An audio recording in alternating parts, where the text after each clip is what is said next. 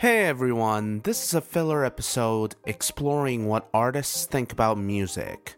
I had an awesome opportunity to visit New York City in October, and the conversation that you're about to hear in this episode is my conversation with my dad's former colleague and my dear friend Shigeko Sara Suga.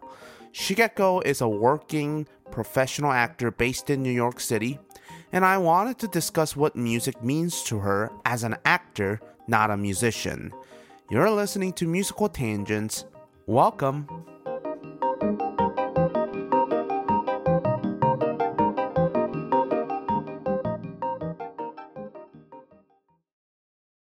So, I guess the first question that I was going to ask you was,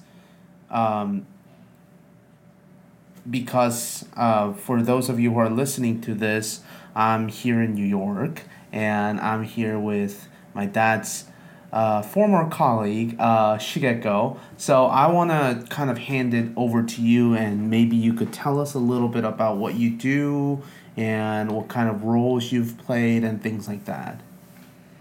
I guess I would like to go back.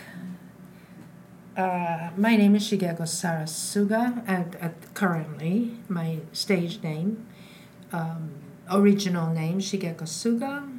I came to New York 1986. And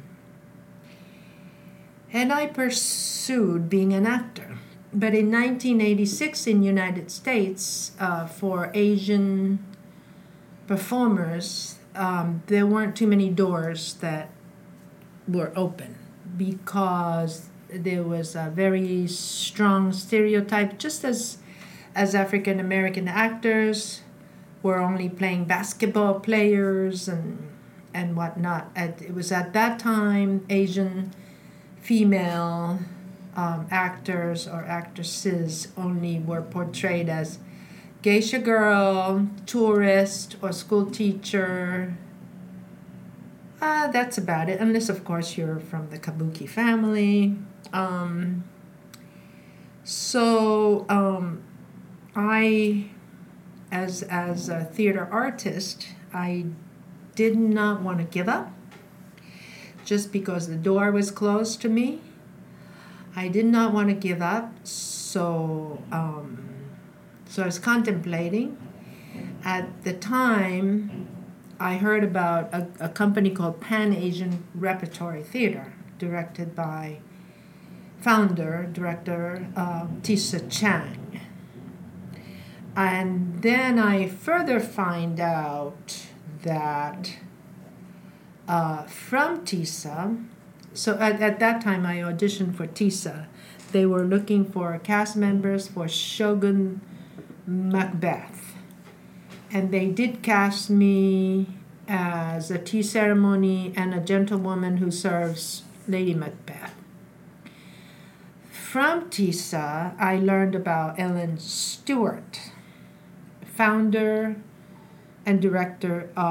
original founder, director of La Mama Experimental Theater Club, began 1962. And so Tisa Chan calls me one day and says, "Oh, well, Ellen's looking for somebody for her show who can dance and perform in her next show." Okay, I'm there. And then so I show up, and that was the beginning of my days and years of La Mama. I met with Ellen Stewart, who didn't even bother looking at my resume. I think she just tore it apart and said, "Just get in there and show me what you can do," kind of audition. There was no formality. It's like, do something kind of audition. So I got in, and my first show at La Mama was Mythos Oedipus, about Oedipus the king. And I believe your father, Dewey Chang, was in it. Yes, he was in it. Because this was the time, I think it was 1989 already, that she wanted to mix the show, Mythos Oedipus, along with another piece that she was going to do, which is premiere of, of Dionysos Philius Day, about Dionysus' journey looking for his mother, Semele.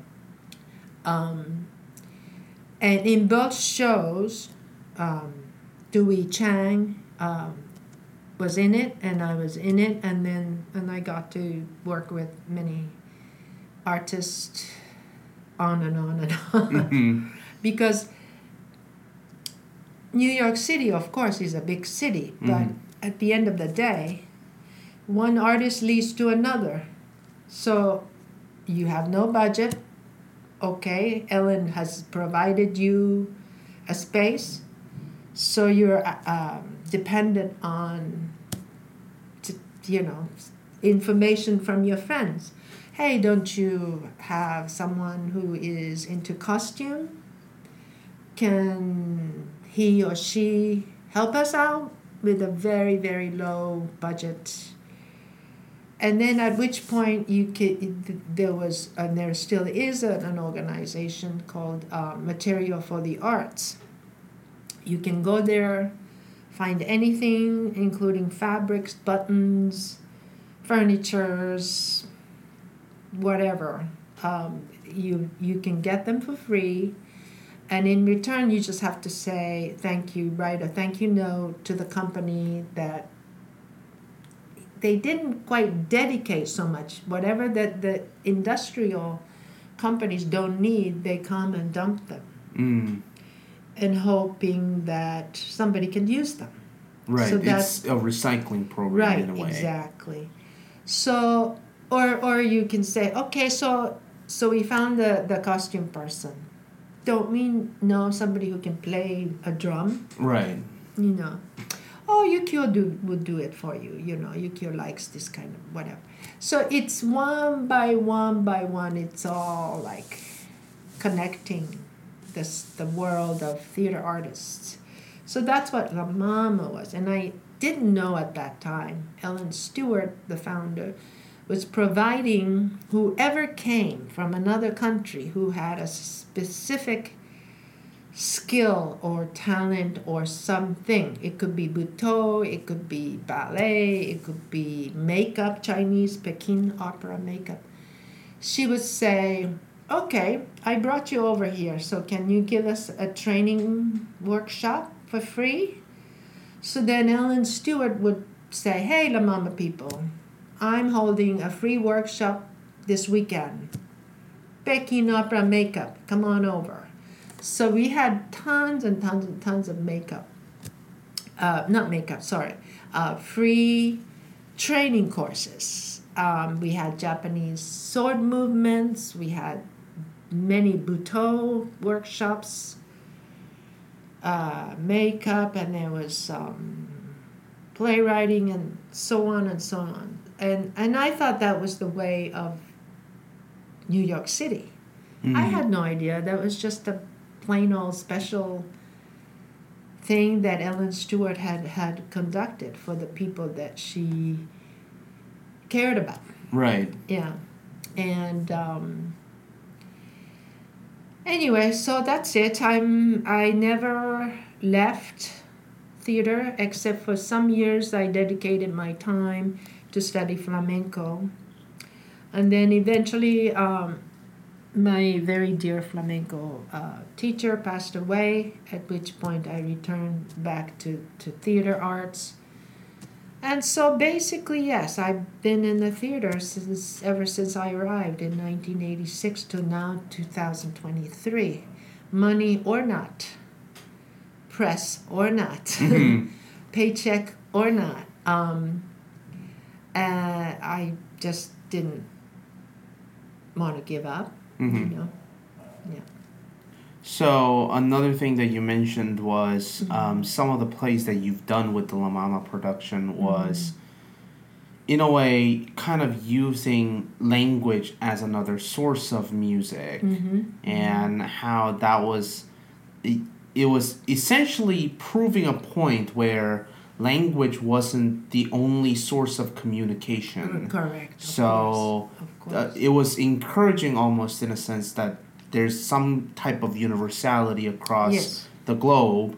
So how was participating in a project like that? Because I don't know, when I arrived at in the United States for the first time, I didn't speak English. And most of the people, I think, especially during 1980s and 1970s when people were arriving, some people may have had some formal education on English, but some people also didn't. So kind of overcoming that barrier and how that, in a way, experiment of Ellen Stewart kind of pushed people to their limits of understanding language as another form of, just another form of communication, not the only form of communication. Yes, very important. As I said, Ellen Stewart began La Mama Experimental Theater Club in 1962 for the playwrights who had no representation. But little by little, then she had aimed for the world theater. Well, as you said, English isn't the only language for the world. So she said to most everyone who came along, said, look, excuse me if I'm going to offend somebody. Look, I'm Chinese, I'm blind, I'm deaf. Show me your story. Tell me your story so that I can understand. So the music played a very important role. So La Mama's landmark production is referred as Greek trilogy, which included Medea, Electra, and Trojan Women, 3 works composed by a lady named Elizabeth Suedo, directed by Andrei Serban, who is originally from Romania. In any case, so the group of people got together, including your father, and maybe your father came a little bit later, like in the 70s, but originally like in the 60s. In 62, they developed Medea, and then by 74, they fully developed Trojan Women and Greek trilogy. These 3 shows were performed in ancient Greek with made-up words and sounds, sang, and with rhythms and music and raw emotions told in this manner, with actions and again, raw emotions, without a single word of English. So, as some great composer or philosopher said, all art forms admire towards music, because even speaking English, you're still dealing with the rhythm, the iambic rhythm, the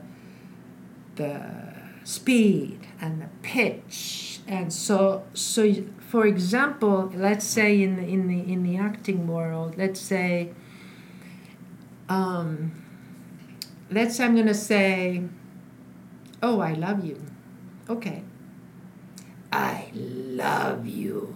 Or I love you. You know, it's the color, the pitch, the music. It all changes the meaning of the words I love you. So put that in ancient Greek and made up sound. Let's have an example. I hate you. Let's say I hate you. Okay, in English, let's say I hate you. And it can be like,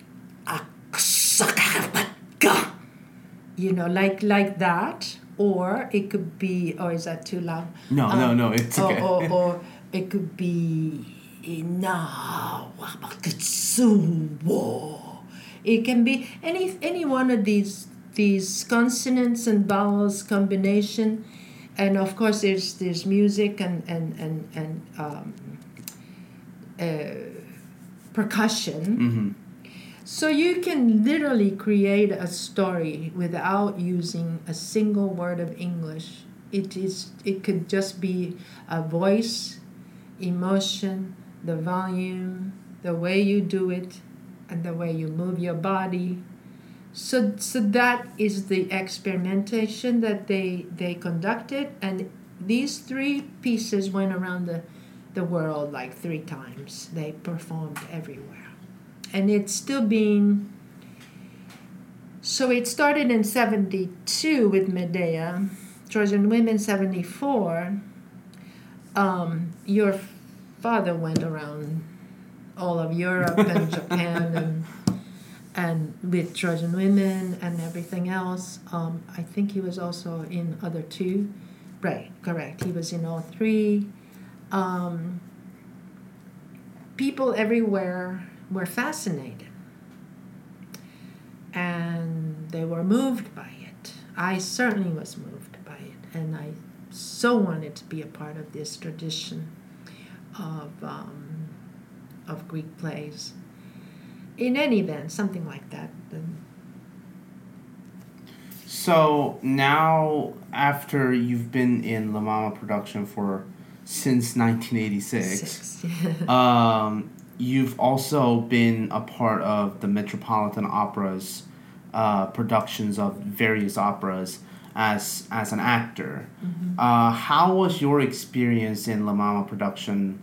Helped you or guided you in some ways to be fluid on the opera stage?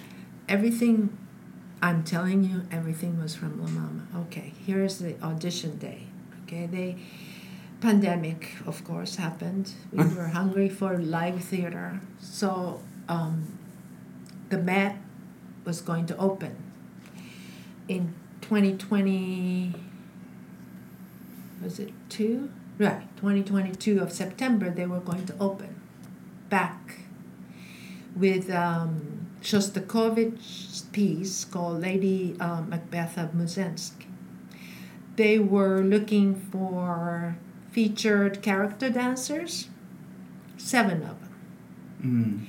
So this call was on, I think it was on Actors Access. And I didn't even read the small prints that said Metropolitan Opera House. I don't think it even said that. I think it was like, it may involve some sexual nature, and if we're looking for character dancers, please submit. So I submit.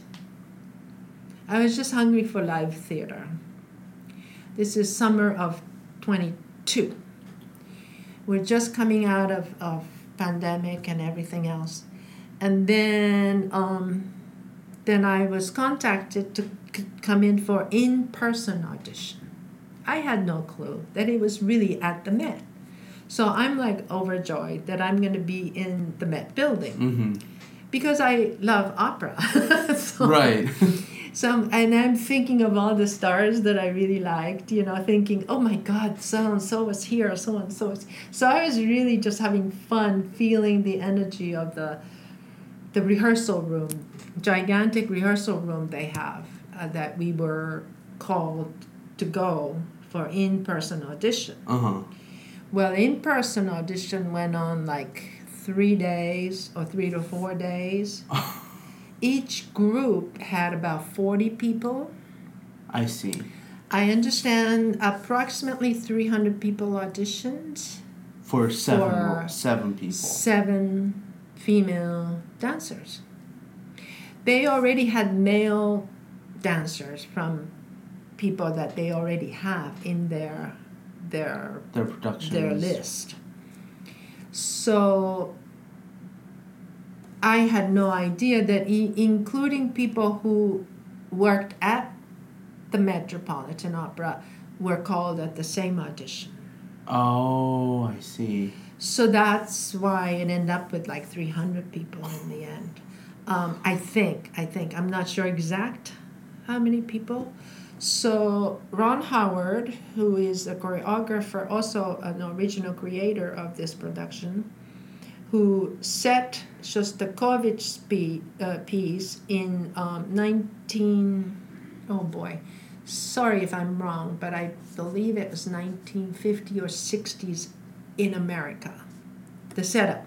Oh. So they moved the Russian original time period and moved the piece to America in the 50s or 60s, because we used Hoover vacuum cleaner as one of the dance pieces. I see. The real Hoover. Uh-huh. It wasn't a It wasn't the new one. it wasn't a plastic replica. It was a heavy duty metal Hoover vacuum cleaner that we had to carry and dance with.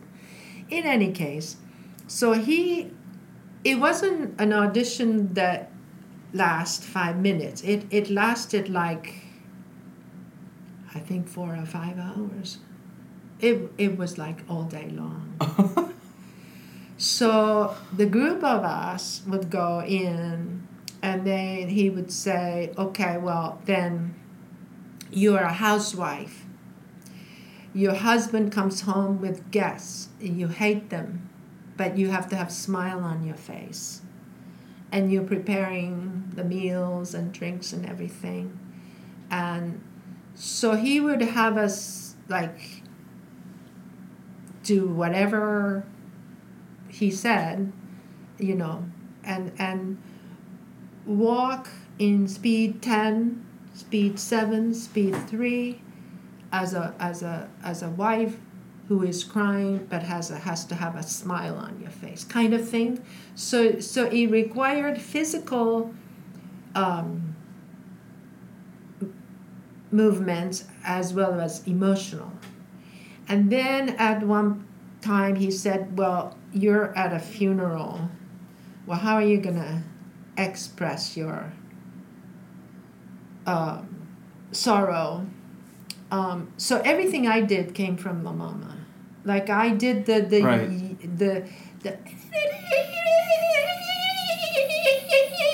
this cry of not Agamemnon. What's her name? Andromache. Andromache loses her son, right? And she was in your father's time played by Priscilla Smith, who was a master of every voice experimentation that you could ever imagine. So she created that cry because she was about to lose her son. So I'm thinking, oh, this is what I'm going to do. I'm just going to pretend that I'm Priscilla Smith losing her son, and I threw like a handkerchief over my face, and I started going something like this, and then the Butoh training comes in. So continuing, he's throwing at us these tasks that we have to do at an audition. So, and then at one time he says, well, okay, then you lost someone you really love. And what are you going to do about it, instead of just crying at the funeral? So I used Butoh, which was introduced to me by La Mama training. Well, there you go. And then I got the part. It was very difficult because it's sort of like my first Broadway audition was actually for Bob Fosse. There were hundreds of us. Hundreds of us. And we with numbers, right? I'm like number 365 or whatever. We're running across the stage, and Bob Fosse, I'm not kidding you, was like staring at each person. So it was a bit like that. There's hundreds of, it was 40 people in a group, but by the end of the day, there's like 3 groups, right? So I don't know if he just wanted to have fun like that, But he would say, oh, we weren't a number. We were actually having a name tag. So we would have, okay, Shigeko, okay, go over there. Okay, Chris, you go over there. You don't know who is staying or leaving. Right. Okay. So it's that kind of and so everybody in the room is like, oh my god, I'm going to this way, I'm going to that, and so we don't know who is staying and leaving. So, but of course, by the time there were a lot more people going this way, we figured out people who went that way are staying, and so of course they're like, okay, you guys stay, everybody else, thank you very much. And they picked 3 more people as sub because it was right out of pandemic. They always had to have, even today, Met always has to have understudy in the event that you have COVID or whatever. So that's how I got in. From everything I have learned from La Mama is how I got into the opera, which I love so much. Which is kind of ironic, but it is what it is, and so I'm grateful. So another question that I had was, not only were you exposed to various cultural aspects of arts from all around the world through La Mama, but I also wanted to ask you, what exposure did you have in terms of music and just overall the arts in, again, for those of you who are listening in, you're originally from Japan. Yes. So back home, what kind of exposure did you have for the arts? Was there specific memories that you have about, like, oh, this was this, even if it wasn't strictly music or strictly what's called art forms, and of course here I am talking to someone who's been in experimental theater, so but was there some kind of memories that you thought was very not only dear to you but that stayed with you as like, that was very musical, or that was very physically beautiful and things like that? Yes. Well, I was raised in a Buddhist temple. My father was a Buddhist monk. My father also was very open-minded, along with my mother. They were very open-minded.